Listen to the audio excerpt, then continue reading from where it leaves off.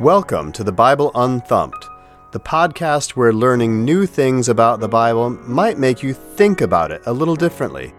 Less thumping, more understanding. So in the last episode, we talked about how many books are in the Bible, and the answer is 24 for Jews and somewhere between 66 and 80-something for Christians. Now, if we're going to study the Bible, which is made up of words after all, we need to talk about language off the bat. So the question for today's episode is, doesn't God speak English? If God is God, then the answer is of course he speaks English and every other language of the world, Spanish, Mandarin, Swahili, even Canadian. But if we think of the Bible as God's word, then for our intents and purposes, he speaks only two languages, Hebrew and Greek.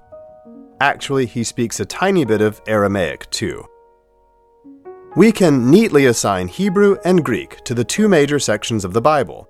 The Old Testament was originally written in the Hebrew language, and the New Testament was written in the Greek language. And we could end the episode there, but let's dive a tad deeper so you get your money's worth. First, we'll discuss Hebrew. Hebrew is a language still spoken today, in fact, primarily in the state of Israel. Though it's different from the Hebrew of the Bible, modern Hebrew was revived in the 1800s by some enterprising language experts. In fact, it's one of the great language comeback stories of all time. Once a language goes extinct, it usually stays extinct. But Hebrew came back after about 1,500 years as effectively a dead language. It's a resurrection story. But as for ancient Hebrew, or biblical Hebrew, it emerges as a distinct spoken and written language in the Near East around the year 1000 BC, or 3,000 years ago. If you know your Bible history, this roughly coincides with when the nation of Israel emerges, with David as its king. So we might assume David spoke an early version of Hebrew. That means, however, that all of those Bible characters from earlier times, people like Noah and Abraham, Isaac and Moses, couldn't have spoken Hebrew because there was no such language yet. In the same way that Spanish and Portuguese and Italian all have direct roots in Latin, Hebrew had its roots in an older language too, which was Canaanite. The Canaanite language and the other languages that emerged from it, also including Phoenician by the way, were among the first to have alphabets for writing.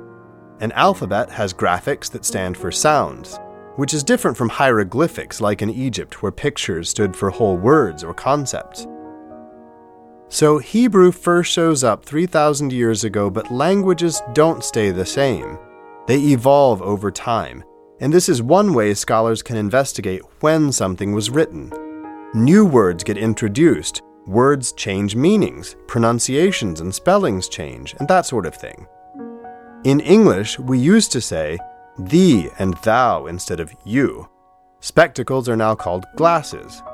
The word computer for a calculating machine was never used before the 20th century.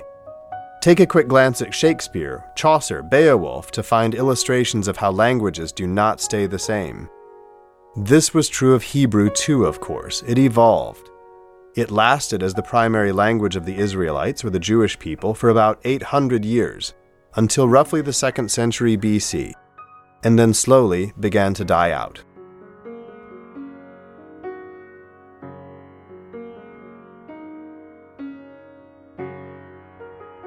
So, if the ancient Jewish people who wrote the Bible spoke Hebrew, it makes sense that their literature was all written in Hebrew, including the books that became the Old Testament. But why then was the New Testament written in Greek instead? The reason is essentially conquest. We'll talk more about the history of the Jews in upcoming episodes, it's very important.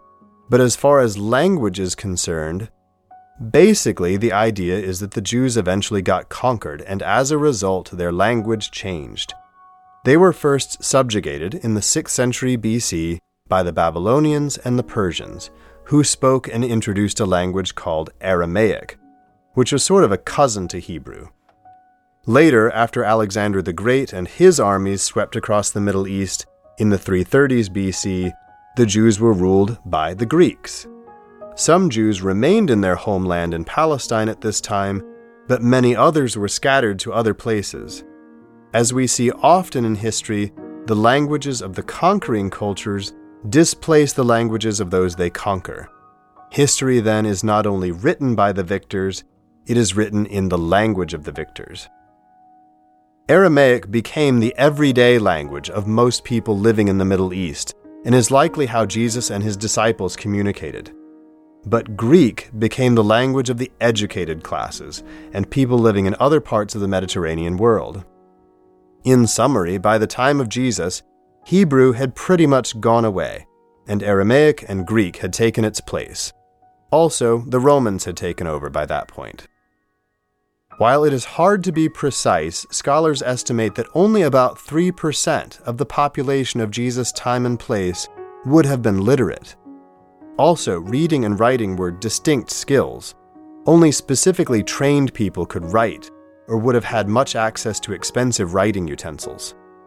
So, when the books of the New Testament were written by obviously literate people, mostly in the late 1st century, they were composed in Greek.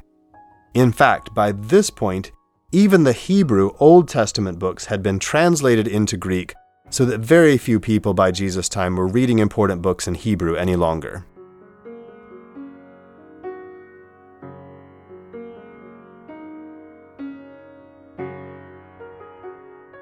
So, if God only spoke, as it were, Hebrew and Greek, how are you reading the Bible in English? Obviously, it's because you have a translation of those ancient documents. There's an old joke featuring a bumpkin who's not too keen on education or learning foreign languages because, as the joke goes, if English was good enough for St. Paul to write the Bible in, then it should be good enough for me. Well, I assume and hope there aren't many people today who think the Bible was first written in English, but it might be helpful anyway to point out a few quick facts about the Bible and the English language. English is a German language with very little relationship to either Greek or Hebrew in the family tree of languages. Old English first showed up around the year 500 AD in Britain. Old English had morphed into Middle English by 1100 AD, and more familiar Modern English emerged around the year 1500. So anyone speaking English more than 500 or so years ago, you wouldn't be able to understand them. In other words, your language has roughly a 500-year history, while the Bible was completed about 1,400 years before that. The first English Bible was in Middle English, translated in the 1380s from Latin, which was itself, obviously, a translation. This was called the Wycliffe Bible, after the translator John Wycliffe, who was declared a heretic. It was a manuscript written by hand. The first printing of a Bible in English happened in 1535, after the Protestant Reformation and, of course, the invention of the printing press. The King James Version dates to 1611, and for almost 300 years it absolutely dominated English-speaking Christianity. It's actually not a particularly good translation, though. We'll talk more about that in some way in the future episode. There are today about 9 major English translations of the Bible in circulation, including the New International, the New American, the Living Bible, the Revised Standard, the New King James, and so forth. The one many scholars tend to favor as best translating the original texts is the New Revised Standard Version. A brief but really important point to make here, English speakers, is that reading something in English in the context of 21st century America is not at all the same as reading something in an original ancient language with the specific contexts of the ancient audiences of the texts. From one language to another and across time and space, things get lost in translation, an important fact that will become a theme of this podcast. Translation is far more an art than a science, and we've all played the telephone game as kids.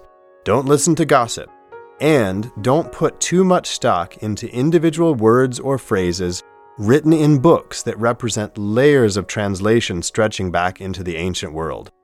This is one of many reasons that literalism could get you into trouble. And finally for today, A quick last bit of trivia that I alluded to at the start of the episode. The vast, vast majority of the Bible started out in Hebrew or Greek, but there's actually a tiny bit that originated in a third language, which is Aramaic that we mentioned before. Chapters 2 through 7 of Daniel were originally written in Aramaic, not Hebrew like the rest of the Old Testament.